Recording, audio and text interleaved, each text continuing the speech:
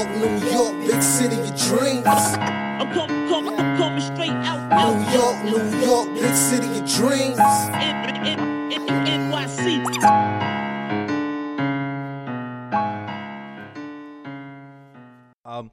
Shit, we talked about this on IG. Might as well bring it to YouTube because I don't know how many of y'all came to the IG yesterday. But he mentioned the trade, man. He mentioned some trade rumors. You already heard the trade rumors. You heard that, the Pacers are imploding. And because the Pacers are imploding, there are a couple of names that are on the trade block. Sabonis being one of them, LeVert being one of them, Myles Turner also being one of them. All three of those guys killed us in one way or the other today.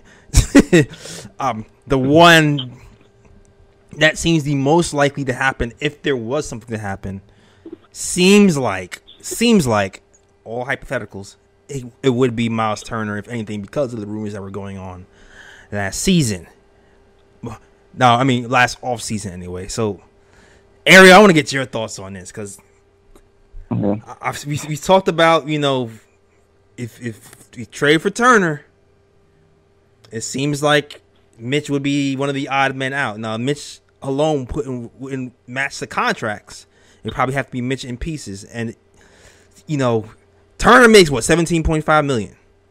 So somebody else would have to be involved besides Mitch in the second round. That because people was like, Mitch in the second round there, like no, he cost $17.5 million. So it's going to be more than Mitch in the second round. Pacers don't even say yes to that either way. So. Exactly. So, do you feel like Myles Turner? Go ahead. Yeah. So just my thoughts, real quick, is just that Myles Turner, if they traded for Myles Turner, depending on the package, as long as they don't overpay, he does make the Knicks better in the immediate, and he is a good center. He's only 25. I don't know if most people realize that. He's young. That's the kind of guy you can have around for a while. Right. The question is just, what does he cost to get? And exactly. Is the cost worth a marginal, he's not a ceiling raiser. I think he's a floor raiser. So, if they traded for Myles Turner this season, are the Knicks going to be better? Yes. How much is the question?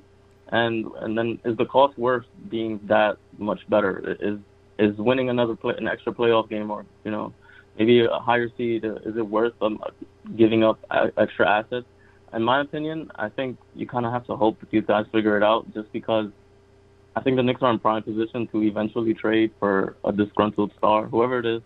I think they have a ton of young assets, and then they've been kind of structuring their contracts around the idea that they are going to either sign someone or trade for someone. It's the reason why they're adding all these team options, and they're signing these guys to these team-friendly deals. Noel isn't on a bad contract. It's only $10 million. And after this year, it's essentially a one-year deal just because of the team option. Fournier is the only deal that's 1 year longer. This is looking a little shakier now than we thought initially. So it just kind of depends on what is the cost. And a lot of people are throwing around, like you mentioned, this Mitchell Robinson second-round pick, Kevin Knox. That's not getting it done. No. You also have to put yourself in the mindset of the Pacers. And why would you do that deal? I don't know. I think if the Pacers are going to say yes to a deal with the Knicks, it's gonna have to include RJ, Obi, IQ, and you're not doing either of those three if you're the Knicks, most likely. And I don't think the Pacers are going to be necessarily high on a Quentin Grimes or a Deuce McBride, for example. So I kind of see the deal. It's kind of hard to match that deal up, even though it sounds good on paper. Yeah, it's one of those things where, like you said, he's the better player, right? My thought process was, I would think about it and it would be on my radar. But then when you look at, but it's also when you look at what we have and look at how much he costs, right? The cost $17.5 million. We're kind of strapped for cash right now, right? He has him for $17.5. You have him for this year and next season, and then after next season, he's an expiring contract, and he's 25 years old. So after that, what you're thinking is, what's the market? What's the market after he expires? Are you going to be able to re-sign him for a reasonable contract? At 26, I don't know if you hear me talk about this. When a 26-year-old, what do people do when they're 26-year-old in the NBA? They go for the bag. Yeah. They go for the bag. This is 26 years old. Usually when you're around 26, 27, 28, that's when you get your biggest bag of your career. Usually. So that's your prime, yeah.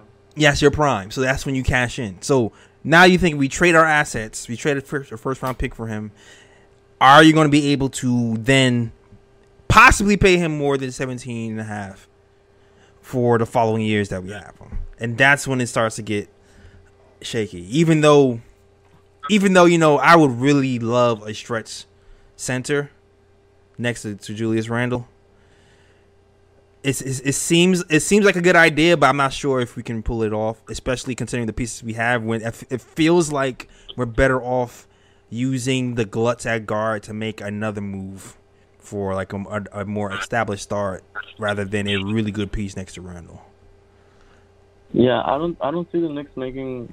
I'm not trying to undersell the impact Myles Turner will have, but I don't see the Knicks making a kind of marginal move. I think if they do make a move, it'll be a bigger one, and I don't think it comes this season. I think they've been collecting their assets, and just the way we've seen it, like even the trade for Derrick Rose last year, they basically gave up nothing of value to them. Dennis Smith Jr. was well on his way out, and the second round pick, they have a ton of it, and it's a second rounder. Doesn't really have too much value. I just think they're not going to give up something of value unless it's for someone that they know is a real game changer. Right. And I just think they've been accumulating these assets for a reason, and I think they're eventually going to swing big for someone.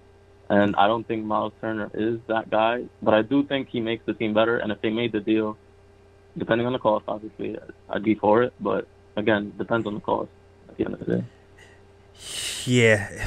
Like, who would you? I don't even know that. Every time I think about who to give up, I think about the impact. Right? Because right now we're struggling with guards who can make plays. We're struggling with guards who can make plays, and come on, right? Say we give up Obi, right, for Myles Turner, hypothetically. The impact that Obi can have on a team, I feel like his ceiling is bigger than Myles Turner, to me. Like, I feel like I think Myles has more of an impact just because of his defensive. I think Myles Turner is one of the best rim protectors in the league, and I think the Knicks don't have that right now with this version of Mitch and Noel they have. Okay. Maybe in a few years. But that's what I'm talking about. I'm talking about in a few years, not now. Okay. I'm talking about in a few years. I'm sorry. No, you go. Yeah, I'm talking about in a few years. I can see Myles Turner being better for us right now, but then I can see Obi being better than him in a few years. Which is why if I was to trade Obi, I would feel better trading, including Obi in the package with a more established star. If I were to even trade Obi, because I feel like that's going to bite us in the butt anyway. Yeah. So that's my thinking, and even with a guy like IQ, like losing him to help the first unit, I feel like there's another glut again with our second unit, and another glut again with a guy who can stretch the floor and hit a three, and possibly be a guy who can be a better contributor down the line. So I feel like the contributions the guy we would trade can end up having a bigger role for us in the long run, just because they're guards. And you know what I'm saying? It's really weird getting a guard to center trade off and the impact of the team. Like it's interesting to kind of quantify that. I'd be very reluctant to trade IQ. In general, I think he has a very high ceiling. Whether he ever gets there is the question, but I'm pretty high on IQ. I think his ability to create shots, his shooting ability, and he's shown very drastic improvement as a playmaker, and even getting to the rim a little bit more this year. So I'm pretty high on IQ. I definitely wouldn't include him in a deal for Turner. That's a pass for me. Right. I don't know. I just think trading an IQ for a Turner is kind of not short-sighted, because I don't think Myles is going to age poorly or anything. But I just think not the kind of deal you want to include someone with IQ's potential in. Right. Obi, I think it is important to mention that Myles is only 2 years older than Obi. It's not this drastic thing. Myles Turner is having arguably one of the better years of his career, especially offensively. Yeah. Career highs in 3-point percentage so far. Career highs in 3-point attempts. So he's taking more. He's making more. So yeah, I mean, Myles Turner does make the Knicks better. It's just, again, how much does it cost? Who does it cost? Is it worth the cost? Exactly. Myles Turner, 39% from three this season from Myles Turner is something we desperately need, something that would work very well next to Julius Randle. I was hoping we would trade Kevin Knox for Mo Bamba last season when their stock was low, but that boat is passed. Whatever. It's too late for that now. But anyway. Yeah, I don't know. People love to throw in, just a quick thing, people love to throw in Kevin Knox in their fake trades. And I'm like, man, Knox doesn't have any value unless Nah, he's matching salaries. Exactly. Exactly. Yeah, that's his only purpose in these big trades. Yeah, Knox. Love Knox. I have no ill will against him, but he doesn't have any value right now. Exactly. That's why I was like when Mo Bamba was whack last year. I was like, yo, Knox in a second for Mo Bamba. I think there's something there. Now if we do that, that's a laugh. They laughing at us if we even offer that right now. We missed our boat, but whatever. Hang up the phone immediately and then curse us out. For real. Block your number. Exactly. New name. Who this? Like I don't know. One of those type of deals. But yeah, man. Salute to the chat, man. New York, big city of dreams. I'm coming straight out. New York, big city of dreams. NYC.